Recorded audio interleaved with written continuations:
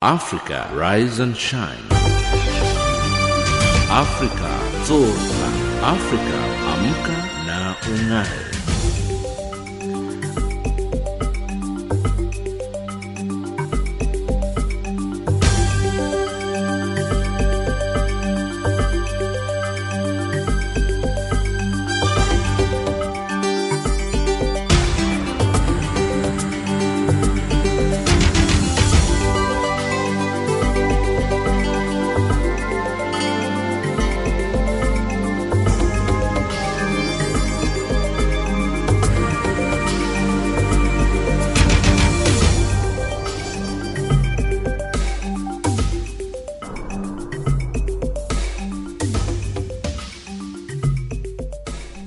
Good morning and welcome to Africa Rise and Shine.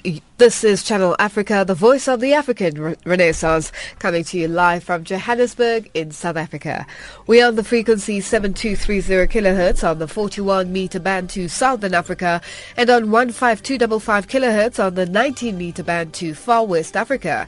And I am Lulu Gabu in studio with Thabiso Lehuku, Wisani Matemula and Tami Uza. Top stories on Africa Rise and Shine at this hour. Central African Republic government urged to probe human rights abuses, and South Sudan peace talks set to resume in Addis Ababa. In economics, Mozambique may raise coal tax, and in sports news, Australian cricket team up for a tough challenge. But first up, the news with Thabiso Lehuku.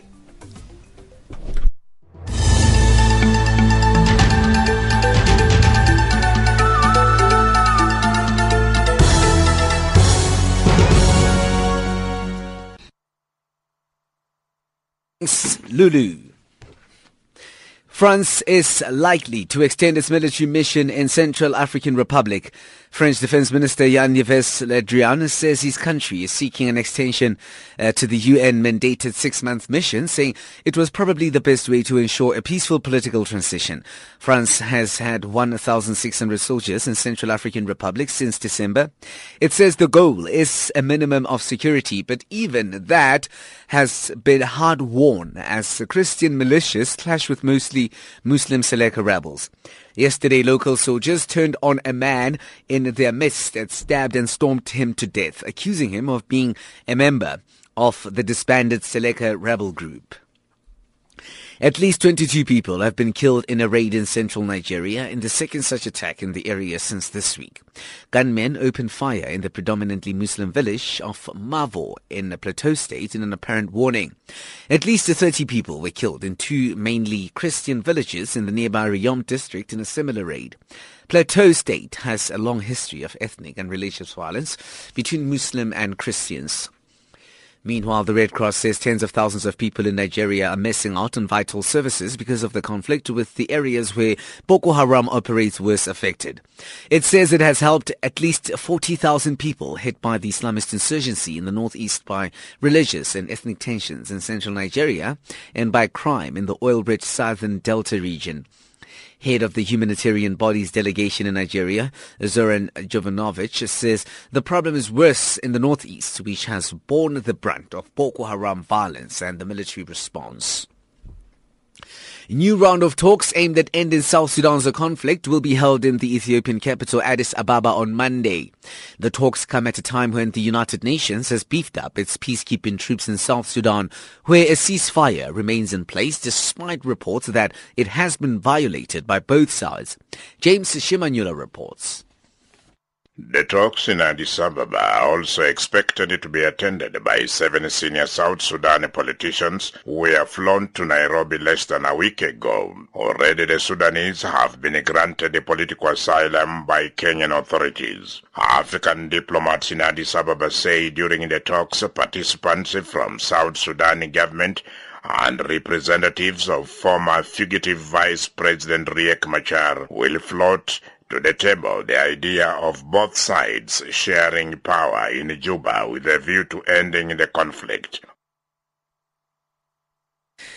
The South African government has called on all citizens not to abuse their right to demonstrate. Deputy Minister in the Presidency, Obed Bopela, was speaking at a workshop hosted by the Southern African Liaison Office on the lessons learned from elections in the region. This comes as more and more cases of protesters being killed by police continue to make headlines. South Africa will hold its 5th general elections this year. Tutongobeni has more. Deputy Minister in the South African Presidency, Obed Bopela, says it's every South African citizen's constitutional right to demonstrate. However, this right shouldn't be abused by destroying buildings. We want to call on South Africans that the right to demonstrate, the right to protest is a constitutional guaranteed right, but don't abuse it. Do not destroy property. Don't ban your libraries, your schools, your clinics. Channel Africa News. Africa, rise and shine. Africa, zorka. Africa, amka na ung'are.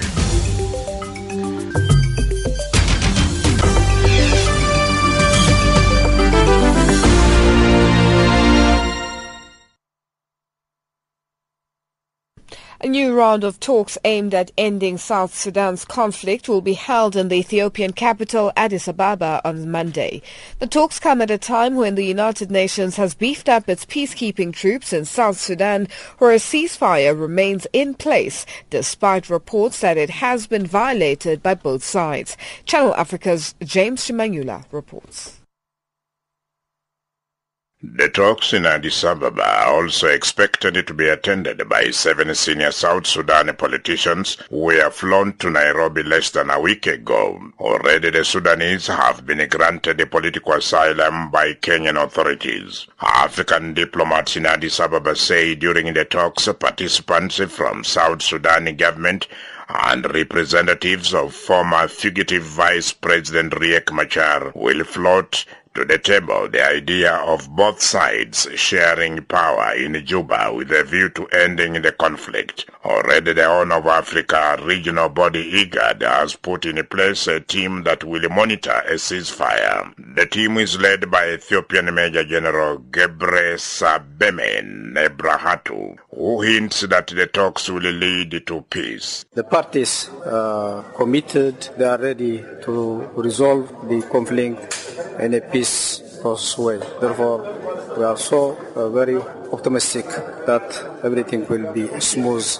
While the people of South Sudan eagerly wait for the talks to take place, the United Nations has sent 266 Nepalese peacekeepers to South Sudan. This brings to 12,500 the number of UN troops there. As has been said, a ceasefire is already in place in South Sudan, with reports that it has been violated by both sides. Here are voices of South Sudanese citizens on the ceasefire. Priscilla Amani, a 26-year-old teacher in Wau, had this to say. I believe that agreement is going to really work, and maybe people are also going to be liberated from the ongoing crashes that is really happening in the country. Duane Papaye Duane, a 52-year-old farmer in Wau, metaphorically described the ceasefire as passing clouds. Ceasefire will not work because even today, the government forces have attacked the rebel positions in Jonglei State. Stephen Kwal, aged 37, a businessman in Wau, says, I think it's a good sign forward because the two sides must come together so that they see the way forward. And it's very important for them to stop the killing of innocent people because I'm sure those who are dying are the civilians and the very ones that are directly affected by this ongoing fighting. Jasper Mabiore, a 31-year-old engineering student at the University of Juba, is doubtful that the ceasefire will hold. I'm really very pessimistic because what I know is both sides will still amass troops and then still there will be confrontation because it is a matter of faith but not a matter of signing agreements. Rafael Malute, a middle-aged plumber in Juba, thinks that the government may not observe the ceasefire. He explains why. I'm not very sure whether the ceasefire agreement is going to be implemented, and the major setback will be from the side of the government. Yes, because there are a bundle of issues that government would not like to pave a way for peace. Malut singled out atrocities as one of the issues that the government may not be able to deal with, and as he put it, may want to sweep under the carpet despite pressure from human rights organizations and the international community. Josephina Kechakola, a nurse in Juba, aged 28, also underscored the urgency of restoration of peace in Africa's newest nation.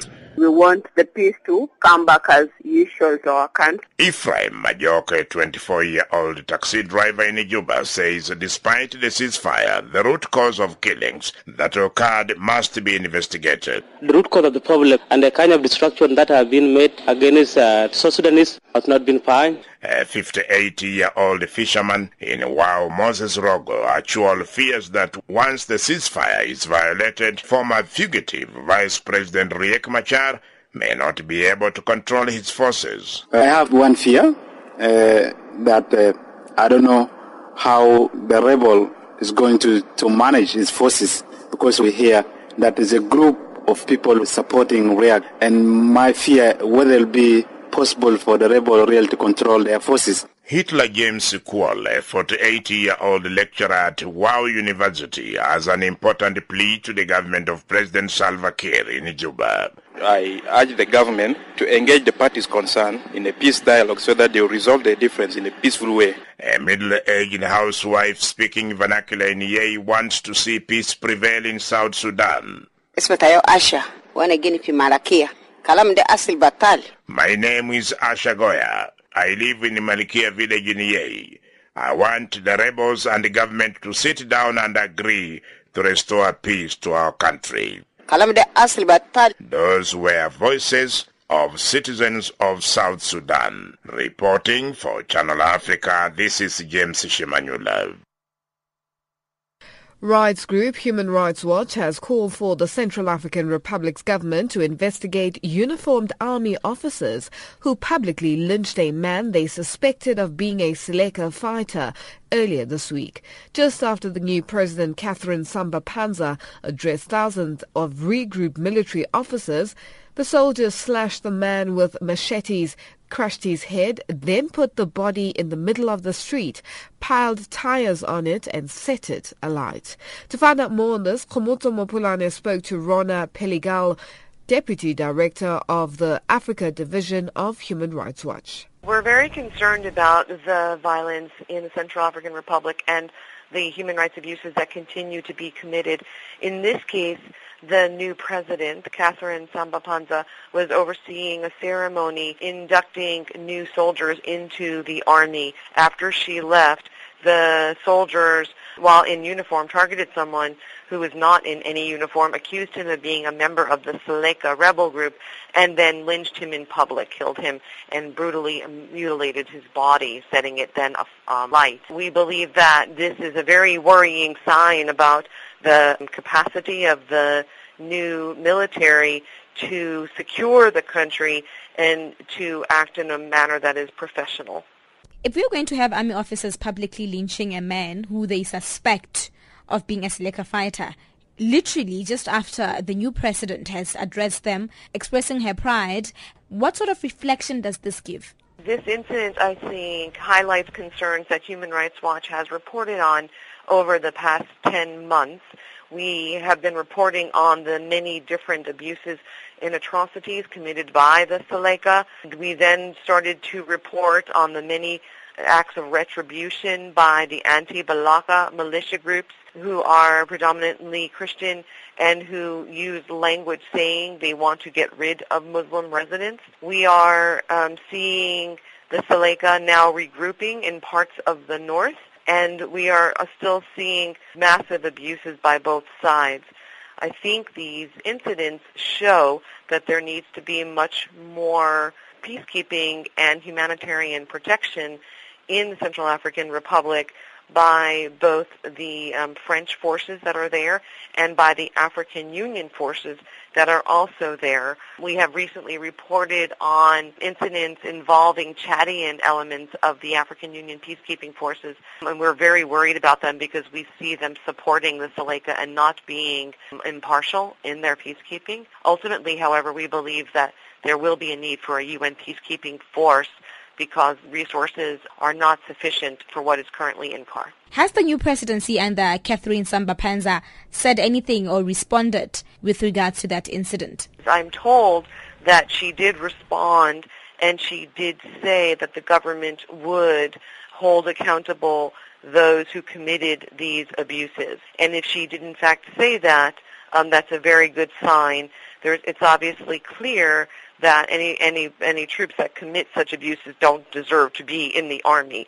But of course, there has been decades of such violence in some respects in Central African Republic and a lack of accountability for the misdeeds of security force personnel, and that's something that will clearly need to change under her administration. Especially because such brutal lynching has almost become a regular occurrence in Bangui, as the violence now is getting out of hand.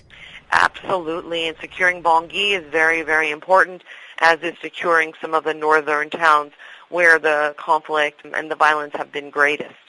That was Rona Peligal, Deputy Director of the Africa Division of Human Rights Watch, on the line from New York, talking to Khomotso Mopulane.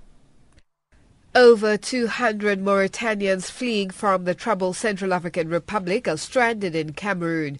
The people, who for the most part are sick and tired, say they need urgent help from their government. They have been telling terrible stories of their experiences in the Central African Republic. Our correspondent Muki Kinzeka met them at the Yaoundé Nzimalin International Airport and filed this report. The Mauritanians are children less than 13 years old and women. They look weary and hungry after covering long distances from the troubled Central African Republic on foot and motorcycles through bush roads. The 22-year-old mother of two, Kenna Kelly, says most of them are sick.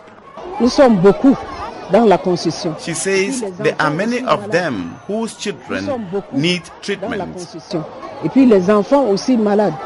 The Mauritanians said when they arrived in Garoua Boulay, a Cameroonian border town with CAR, they pleaded with Cameroonian authorities to inform their government that they were in a desperate situation.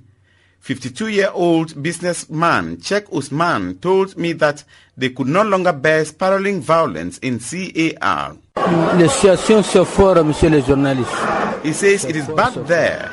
He adds that there is war, looting, and that people are using machetes to cut others into pieces, and nobody wanted to see him in a Muslim area where he was. 25-year-old Fatimatu Awa says their children were no longer going to school because of the fighting in CAR. She says they have really suffered and that their children have not been going to school. That is why, according to her, they have to leave for their country. Shakira Abdul, who was rushed to the hospital to be treated for wounds she said was inflicted by anti-Balaka fighters, told me that she was returning without her two sons killed 2 weeks ago. She says so many people are dying there and there are so many gunshots. She says it is not easy to live in such a place where you get up in the morning and find corpses littered on the roads. The best thing to do, according to her, is to escape from such a place.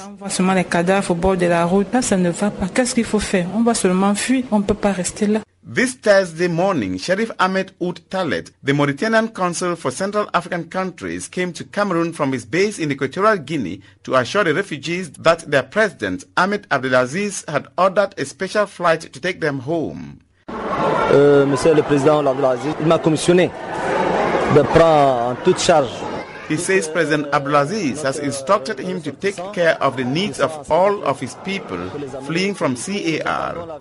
He says he has been asked to take them back home and that his country's Minister of External Relations called him to assure him that a Mauritanian special flight was to leave Nouakchott to take all of the people back home. Le ministre des Affaires étrangères, il vient de m'appeler qu'ils sont en train d'apprêter l'avion pour venir ici pour occuper le ressortissants qui sont ici. The refugees say their priority for now is to go back home. They say they will ask their government to give them the financial and moral assistance they need to start building their lives all over again after losing everything. The Central African Republic is now facing unprecedented levels of interreligious conflict between the majority Christian population and the minority Muslims. Reporting for Channel Africa, this is Moki Kinzeka in Yaoundé. Africa, rise and shine. Africa, zorka. Africa, amka na ung'are.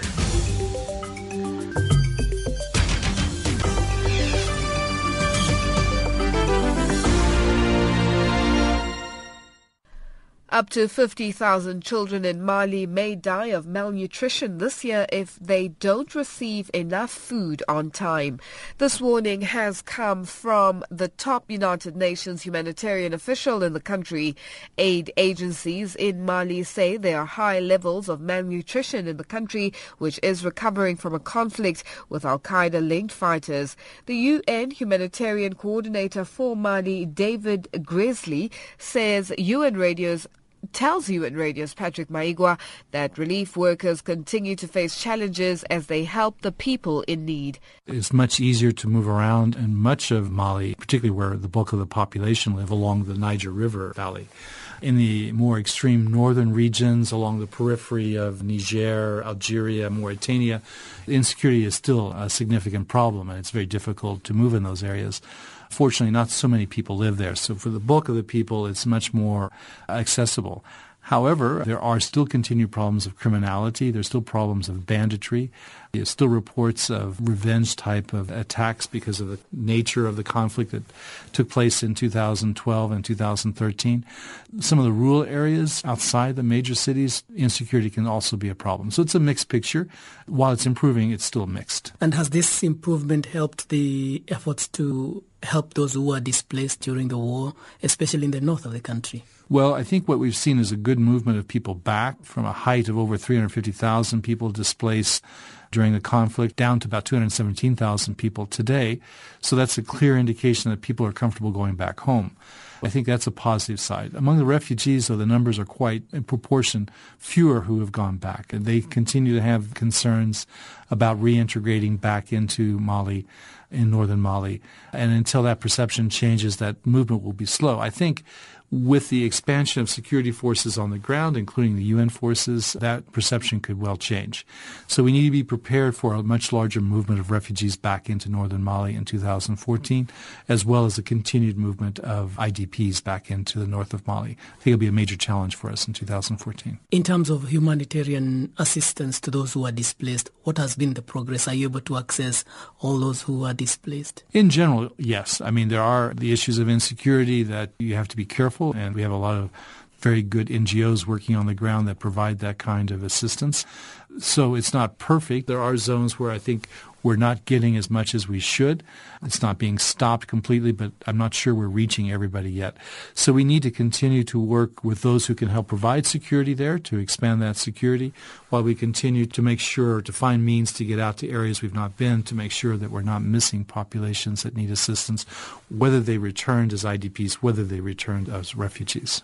You've just launched the appeal for 2014. How much are you looking for, and what are the priority areas that need to be addressed? Well, it's a significant appeal of $568 million. The major areas are food assistance and nutrition, but many other areas remain important, including the support to the refugees.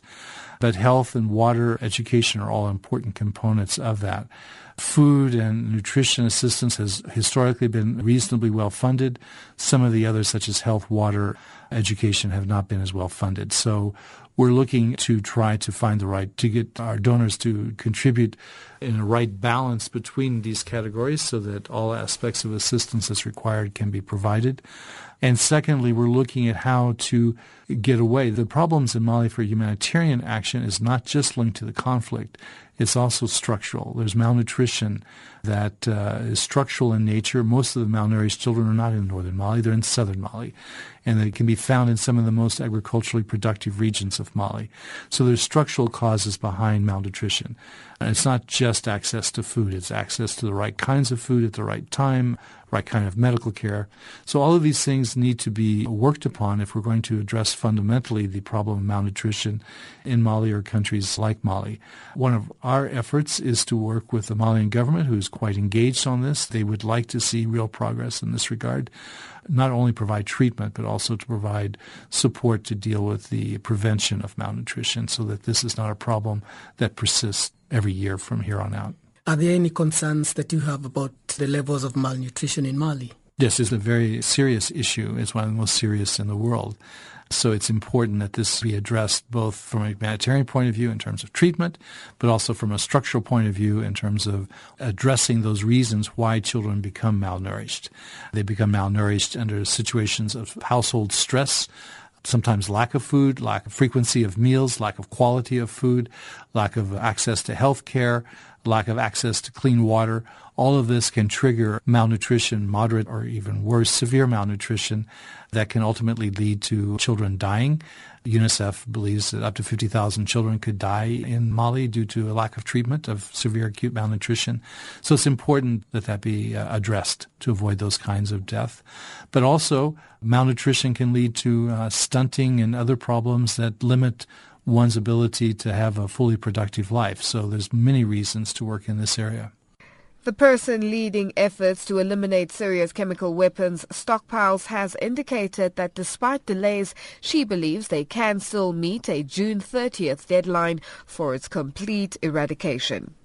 Concerns have been raised after the Syrian government missed an intermediate February 5th deadline to have all its declared chemical substances out of the country, but the head of the UN and the Organization for the Prohibition of Chemical Weapons mission rejected suggestions that the Syrian government was stalling. Sherwin Bryce-Peace reports. Sigrid Kaag says the delays have to be seen in context and that all the necessary logistics to transport the chemicals out of the country are now in place. Intermediate milestones have not been met, but delays are not insurmountable, and that we think the deadline of 13th of June can be met. All equipments and requirements are in country. There is an expectation of swift movement, safe and secure, naturally noting the security conditions in country that are volatile and precarious. Kaag was speaking after briefing the Security Council that could consider additional measures against Syria if found to be deliberately non-compliant. In-country-based destruction also continues, because at the end of the day, the overall objective of the elimination and destruction of Syria's chemical weapons program is the whole package. Removal is a big and important part of that, but there's ongoing destruction in country which also takes place. The Security Council collectively called on Syria to expedite actions to meet its obligation to transport in a sufficiently accelerated manner all relevant chemicals for removal from its territory. The United States was more pointed through Ambassador Samantha Power. We know the regime has the ability to move these weapons and materials because they have moved them multiple times over the course of this conflict. It is time for the Assad government to stop its foot dragging, establish a transportation plan, and stick to it. We urge all member states with influence over the regime to persuade it to move forward with the transportation phase.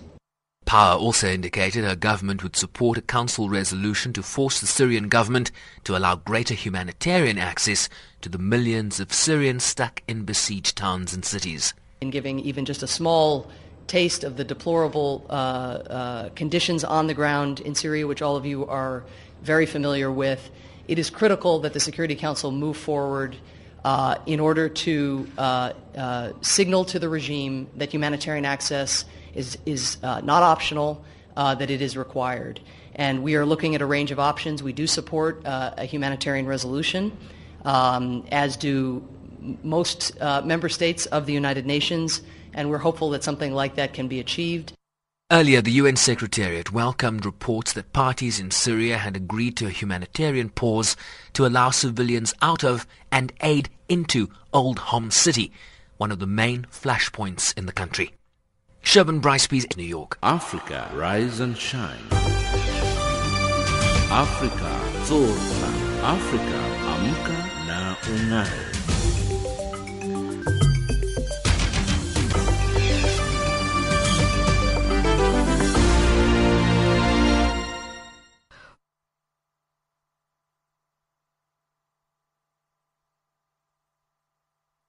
Rise and shine.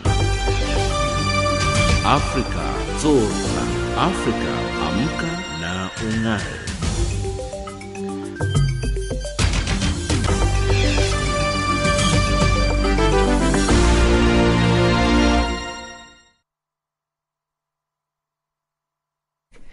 It's 8:30 Central African Time and you're listening to Africa Rise and Shine, coming to you live from Johannesburg in South Africa. If you'd like to send us a comment or have any questions about our show, you're welcome to send us an email to info@channelafrica.org or send us an SMS to +2782 332 5905. You can get a hold of us on our Twitter handle, which is @ChannelAfrica1. Channel Africa, the voice of the African Renaissance.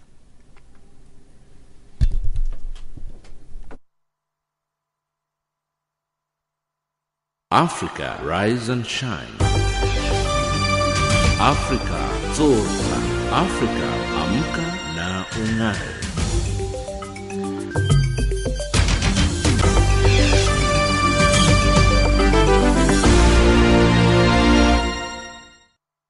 Tabiso Luhuku up next with the headlines.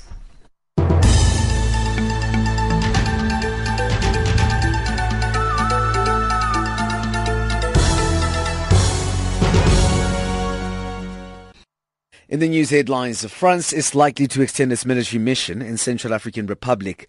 Survival International launches a worldwide advertising campaign highlighting Botswana's persecution of Africa's lost hunting Basara people. And the Red Cross says that tens of thousands of people in Nigeria are missing out on vital services because of the conflict. Details at 9 Central African Time.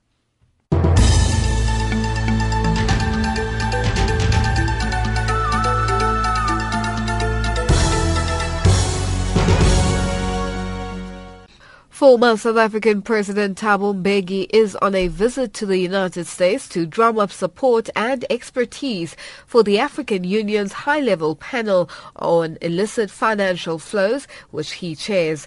The panel was established following a resolution of AU Ministers of Finance, Planning and Economic Development in 2011. The panel's mission is to address and make recommendations on how best to stem the illicit outflows of multi-billions from the continent annually. Shervin Bryce-Pease reports. It's a matter that has plagued Africa for decades, and the African Union is now working to plug the holes that enable this broad-based corruption. Because of the size of the problem, Former President Thabo Mbeki is chair of the AU's high-level panel on illicit financial flows. This matter came up that, in fact, the continent was losing a lot of resources through this process of the illicit outflow, of capital from the continent. And therefore that because of the size of the problem, the volumes of this outflow, it would be important that the continent should have a specific examination of this matter with a view to making recommendations, or at least with a view to taking decisions about what to do about it. The conservative estimate is that at least $50 billion illegally leaves the continent yearly through tax evasion loopholes, trade misinvoicing, and cross-border smuggling, among others. A practice that between 1980 and 2009 is said to have cost Africa a staggering $1.2 trillion, a hemorrhaging of the continent's wealth. It's clear that the receiving countries are the developed countries as well as the tax havens. So we've got to try and understand this matter of these illicit capital outflows out of the continent, both from the point of view of we, the exporting continent, and then the receiving countries. So that our recommendations then would have to address both ends of this. The panel is visiting several extraction-heavy African countries as case studies and will submit a final report with their recommendations in either June or July this year. But as Mbeki points out, this is a problem not only for Africa. That report, apart from whatever observations we will make about the phenomenon, must then have a detailed proposals as to what should be done to respond to this, what should be done by the African continent to respond to this, what should be done by the rest of the world to respond to this. They have to address questions of transparency within the financial markets, which is a critical matter in terms of understanding what's happening, with all the necessary instruments that you would have for that. And there are clearly many initiatives that are already taking place which address that transparency question. He warned that Africa could face capacity problems in understanding these intricate legal and tax systems, but welcomed the recognition from African governments and the African Development Bank of the need for technical capacity to investigate and track complex financial and legal transactions. Sherwin Bryce-Pease at the United Nations, New York. The South African government has called on all citizens not to abuse their right to demonstrate. Deputy Minister in the Presidency, Obed Mapela, was speaking at a workshop hosted by the Southern African Liaison Office on the lessons learned from elections in the region. This comes as more and more cases of protesters being killed by the police continue to make headlines. South Africa will this year hold its 5th general elections. Tuto Ngobeni has more. Deputy Minister in the South African Presidency, Obed Mapela, says it's every South African citizen's constitutional right to demonstrate. However, this right shouldn't be abused by destroying buildings. We want to call on South Africans that the right to demonstrate, the right to protest is a constitutional guaranteed right, but don't abuse it. Do not destroy property. Don't ban your libraries, your schools, your clinics, because the very delivery that has happened in your communities, we are now destroying it. And I think that is something that South Africans must really take note of and then begin to say, is it right just for me to be hit, to go violent also? The workshop, organized by the Southern African Liaison Office, titled A Review of Lessons Learned from the Elections in Southern and Eastern Africa in 2013, was attended by civil society organizations from countries including Swaziland, Zimbabwe and Lesotho. Various representatives from these countries and the United Kingdom also attended the discussion. Speaking on South Africa's preparations for the forthcoming general elections, Mapela said they hope to attract more young people this time around. And we hope to reach them over this weekend to ensure that they register in bigger numbers. In the previous voter registration, 32% new voters registered. And we want to pass that 32% to 70%.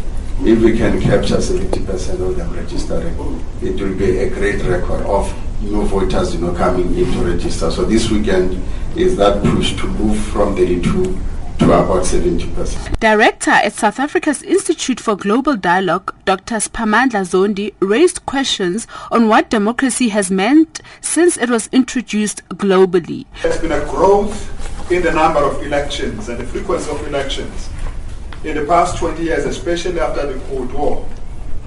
But there has not been a corresponding improvement in the quality of lives of people. So democracy has not delivered a dividend. It is hard to find a country where democracy has led in itself to a better life. It has led to a sense of excitement, of course, and actually been raised hopes. Zondi said African states have maintained how they were attained even after they were decolonized. The truth is, the African state is built on the architecture of violence, deep-seated violence and deep-seated anger. Of course, Mugabe can manipulate it. Of course, somebody else can manipulate it. But the truth is, an African state was created violently, maintained violently, and handed over without exercising it of violence. It was handed over to Africans in what was called administrative independence in the 1960s. Dr. Zondi also raised an eyebrow on the correlation between freedom and democracy. The African challenge for the past almost 5 centuries has been to realize freedom in order to enable people to live full lives, whether it was a struggle against imperialism, struggle against colonialism, and struggles against the maldevelopment that takes place under globalization. The struggle has been to realize a better life. But democracy gives them an opportunity to choose between one set of elite and another set of elite. And that leads to a disjuncture. They fought for freedom, they got democracy. It's an anomaly. That's Dr. Siphamandla Zondi, Director of South Africa's Institute for Global Dialogue, and reporting for Channel Africa, I'm Tuto Ngobeni in Pretoria. Townships in South Africa, favelas in Brazil and slums in India have become new stopping-off points on the tourist trail as visitors seek to learn about a country's poverty-stricken areas. Observers are concerned about tourist motivations, many asking if these tourists are seeking leisured and adventurous experiences and if this could spark entrepreneurship and help overcome long-held prejudices against people living in poor areas of the city. For more insight on this, Khomotso Mopulane spoke to Dr. Fabian Frenzel, a senior research associate at the University of Johannesburg School of Tourism and Hospitality, who recently gave a lecture in Johannesburg. I think it has to do that when places have bad reputation, which not the case anymore with townships, for example, and so much as it used to be. But if they're kind of off limits, if you can't go there like it was in the apartheid period, or nowadays if there's areas like Hillbrow where lots of people think it's too dangerous to go. In fact, some people will be like, actually, I'd like to see that. They turn around the opposite. They tend to be not from the place. This is why tourists are interesting in this. Tourists tend to not really know about bad reputation, local bad reputation. They are more curious. Also, they have not other things to do. They come have a bit of spare time and they're discovering something new, something to tell about. When someone comes home, imagine, from a trip in South Africa and he says, oh yeah, I've been to, everybody expects them to tell stories about big game or things that you associate with South Africa. But if they can tell a new story, if they say, oh, I've been in this really exciting neighborhood where lots of creative stuff is, that's also a good story. So that's a motivation.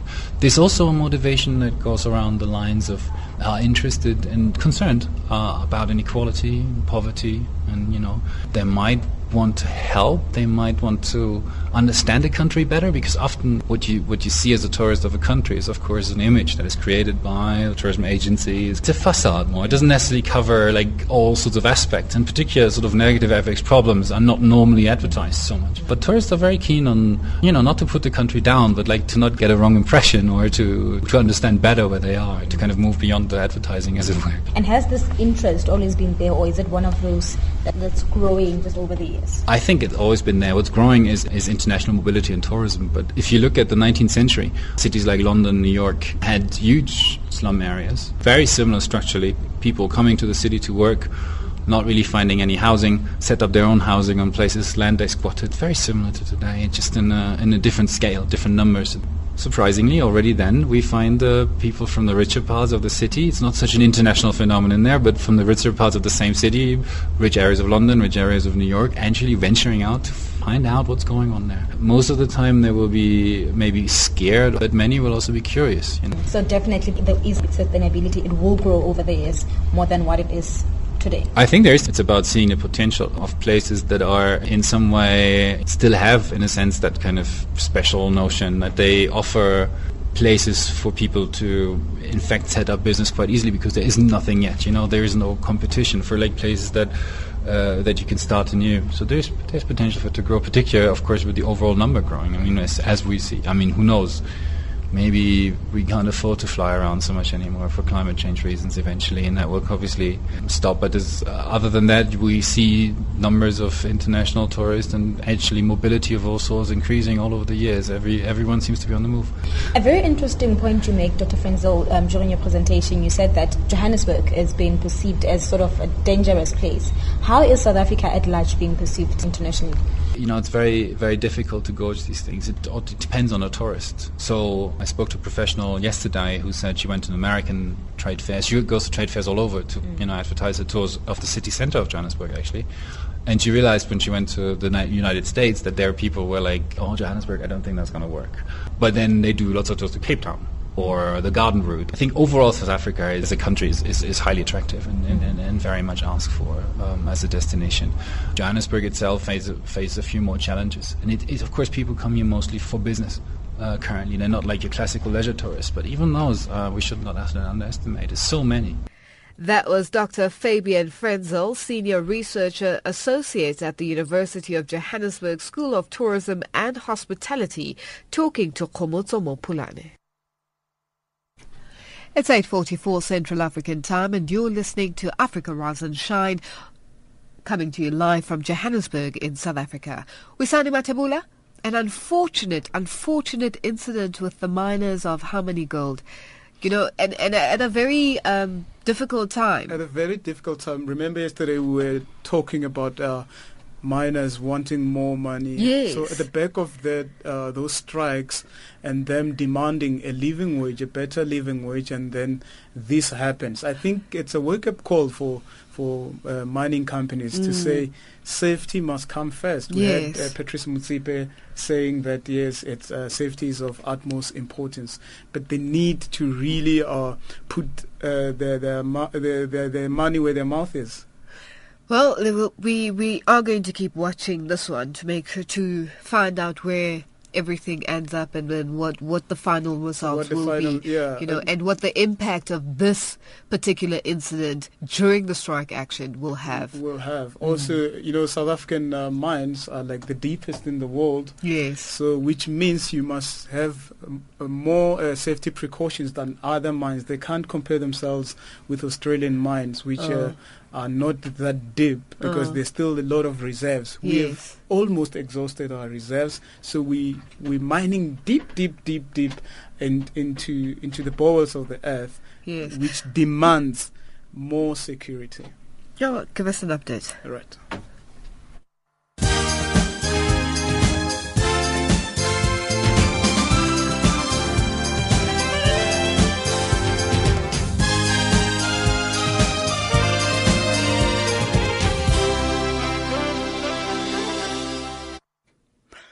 South African Airways has entered into an agreement with Virgin Australia that will see the airline expand its access in the country. SAA spokesperson Kendi Pohledi says SAA customers will gain new travel choices to primary markets across Australia via Virgin's extensive network and hubs in Perth and Melbourne. In addition, people travelling to Africa from Australia will have access to SAA routes. And former South African President Thabo Mbeki is on a visit to the United States to drum up support and expertise for the African Union's high-level panel on illicit financial flows, which he chairs. The panel was established following a resolution of AU Ministers of Finance, Planning and Economic Development in 2011. Sherwin Bryce-Peace reports. It's a matter that has plagued Africa for decades. And the African Union is now working to plug the holes that enable this broad-based corruption. Because of the size of the problem. Former President Thabo Mbeki is chair of the AU's high-level panel on illicit financial flows. This matter came up that, in fact, the continent was losing a lot of resources. Mozambique is close to finalizing a new fiscal regime for its mining and petroleum sectors and may raise royalty taxes for coal, its key export commodity. Currently, royalty taxes for coal stands at 3%, lower than the 5% of base metals and 10% of diamonds. Mozambique wants a flat rate of 32% on capital gains tax on transactions in the mining and energy sectors this year. And the main tax incentives for mining companies are 5-year exemptions for value-added tax and import duties for equipment and materials. The African Development Bank has approved Swaziland's country strategy paper for 2014 to 2018, which focuses on promoting economic growth and improving living conditions of the people.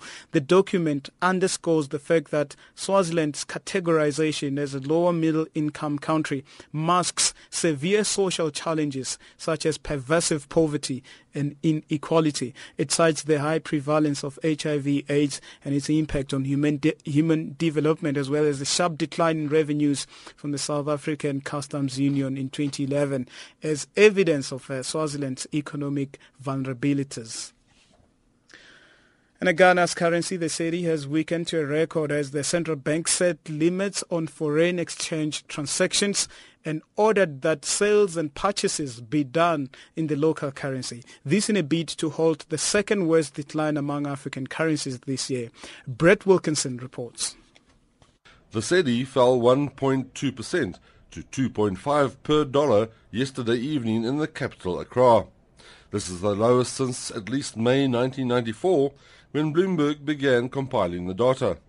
The currency has slumped 23% in the past year, making it Africa's worst performer after the South African rand. The world's second biggest cocoa producer joins other emerging markets taking steps to halt currency declines. Turkey, India and South Africa unexpectedly raised interest rates in the face of reduced Federal Reserve stimulus. The cedi's drop pushed inflation to a year high in December as companies sought dollars to pay for imports. Financial indicators, the US dollar at 11.9, South African rands at 8.92, Botswana pulas and 5.56, Zambian kwachas also trading at 0.61 to the British pound and 0.73 to the euro. Commodities, gold $1,255, platinum $1,372 a fine ounce, and the price of Brent crude oil $17.95 per barrel. And that's your economics news for now.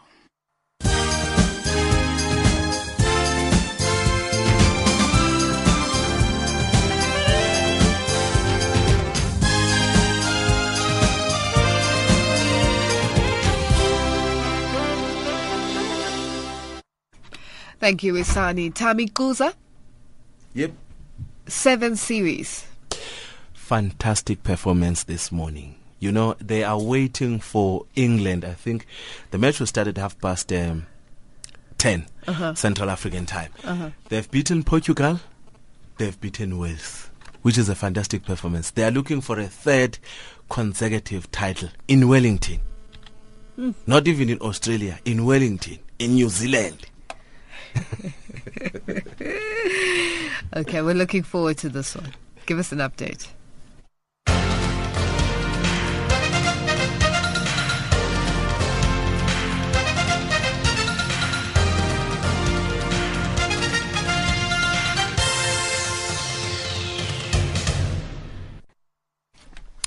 Thanks for joining us and welcome back. Let's start with soccer. Nigeria's Super Eagles coach Stephen Keshi is said to be on the collision course with his employers, the Nigerian Football Federation, as he is reportedly to have rejected the Nigerian Football Federation's offer of a foreign assistant. Instead, Keshi is requesting the reinstatement of his former right-hand man, Sylvanus Okpala.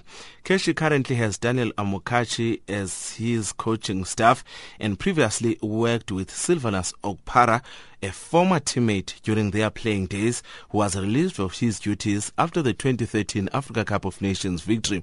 The governing body gave Keshi free rein in the search of an international assistant, but the tactician insisted the only addition to his team that he has approved of was Okpala, which the Nigerian Football Federation refused to sanction. And now back home, the president of the South African Football Association, Danny Jordan, says that the 3-day gathering by their National Executive Committee members has agreed to embark on a major overhaul of South African football in the country. This follows the early exit of the senior national team from the CHAN tournament. Jordan says that they have thrown away the drawing board and starting on a new slate. Jordan says that they want to strengthen the youth development of all teams. We have translated into a program that which we've said over a long time, that we must focus on development of youth teams, we must focus on women's football, we must reintroduce interprovincial tournaments for the juniors, we must improve the junior leagues, the regulations, we must look for financial support, and meaning sponsorship, for our second division. In local football, Golden Arrows coach Mark Harrison says that his players lose possession easily and they are not aggressive enough. Harrison made the announcement after his team lost 2-0 to Mamelodi Sundowns at Loftus Stadium on Wednesday. It was Arrows' 6th defeat in a row, and according to Harrison, they need to improve on every position. We've got to improve all round, I think, We've got to get a little bit meaner. We're too nice at times. We've got to be a bit better on the ball than we were tonight. We gave the ball away too easily at times. We've got to work on that, work on keeping possession better, work on getting tighter, putting the foot in a little bit more into teams and stopping them having time and space to play. And there's only one match for this evening. Ajax Cape Town will host Bidvest at the Cape Town Stadium, and the kickoff is at 8 p.m. Central African time. And now in rugby, the South African Springbok Sevens side, the Blitzbokke, have started their New Zealand Sevens campaign on a high note by easily winning their first two games. The Blitzbokke beat Wales 26-0 in their first game of the day in Wellington before outclassing Portugal 27-5. They take on England in their final group game at 10:30 Central African time. The Blitzbokke headed into the weekend's event at Westpark Stadium looking for a third successive tournament title in what would be a first for South Africans. Thanks to the recent cup victories in Las Vegas and Port Elizabeth, the Blitzbokke currently enjoy a slender 1-point lead over 7 World Series champion New Zealand at the top of the standings. And finally in golf, Scotland Craig Lee carried an almost flawless round of 65 to join a bunch of leaders on 7 under par on day one of the 8th edition of the Joburg Open at the Royal Johannesburg and Kensington Golf Club. According to Lee, the score could have been much bigger after missing several chances. Yeah, I've played really nice golf for that, so I'm delighted with the score that I've managed to put together. I hit a lot of really nice shots, especially in the front nine. I hit a lot of shots into sort of 15 feet. I didn't actually hole as many as I probably could have, and I missed from about 3 foot on 9 as well. That's the end of our sport. Stay tuned to Channel Africa and back to Lulu Gabu.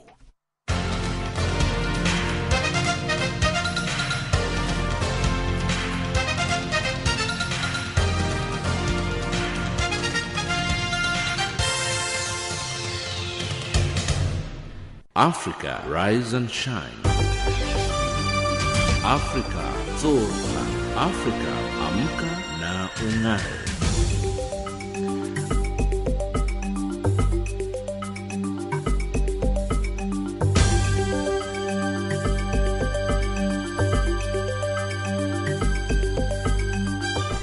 Recapping our top stories in Africa Rise and Shine at this hour, Central African Republic government urged to probe human rights abuses, and South Sudan peace talks set to resume in Addis Ababa. That wraps up Africa Rise and Shine at this hour for today. From myself, Lulu Gabu, producer Pumuzo Ramagaza, technical producer Mario Edwards, and the rest of the team, thank you for joining us. For comments about our show, send us an email at info@channelafrica.co.za.